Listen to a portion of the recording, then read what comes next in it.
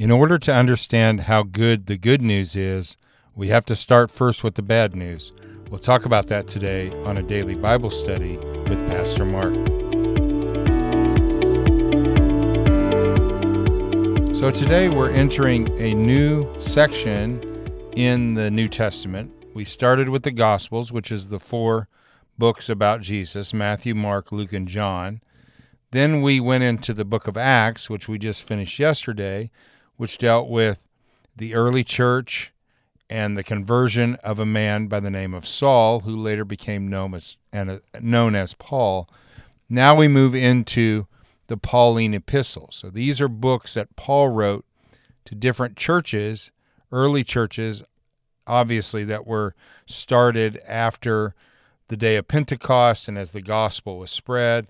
Many of these Paul had a role in planting himself, but one in particular that he did not have a role in was the church in Rome.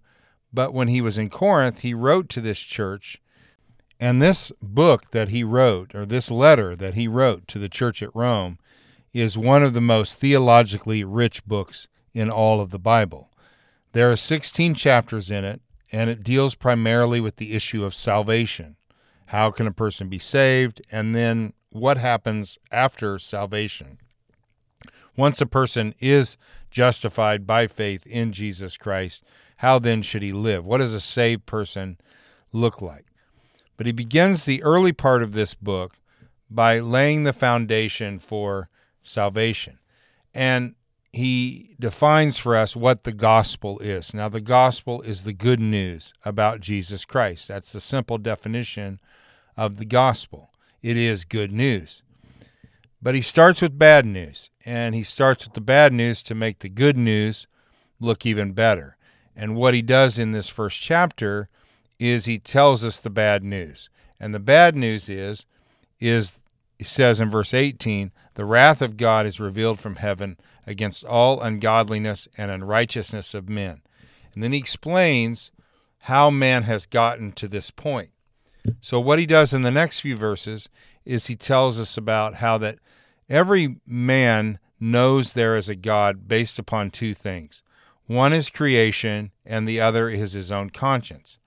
But men refuse to honor him as God, refuse to acknowledge creation. If there is a creation, there must be a creator.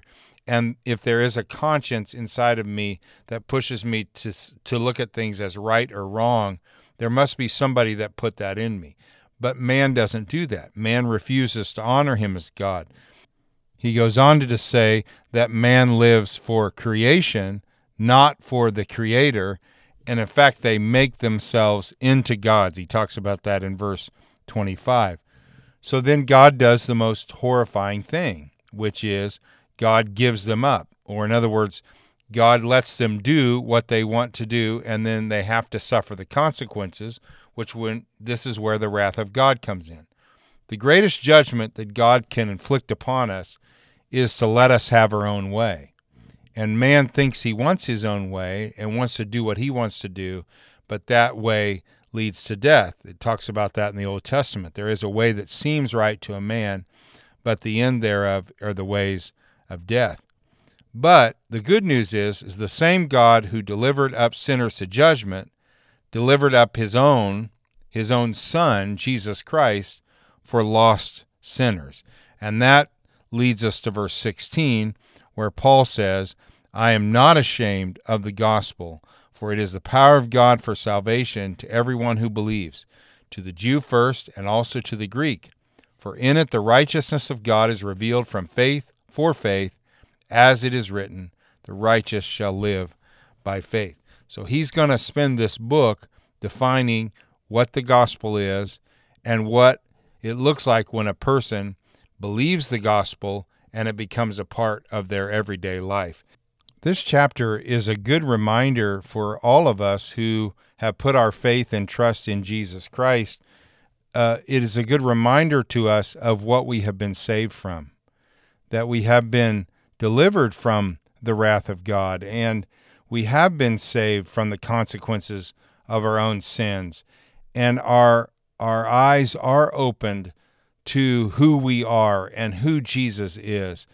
And, we see a lot of people that are living in a way that's contrary to God, and they think that that is real freedom, and that is the way to live, to do what you want to do and be with who you want to be with, and live how you want to live, and say what you want to say, and worship who you want to worship. But we are blessed to know Jesus, to have our eyes open to who Jesus is, and to be in the family of God. And it's good for us to see the dark side, to be reminded of what a blessing it is to be a part of the family of God. So Jesus, would you help us to be like Paul and not be ashamed of the gospel of Jesus Christ, of the good news about you. Help us to believe it and to share it with those who do not know you. Help us not to be ashamed of you and all you have done for us. We pray this in your name, Jesus. Amen. Have a great Thursday, everybody. Talk to you tomorrow.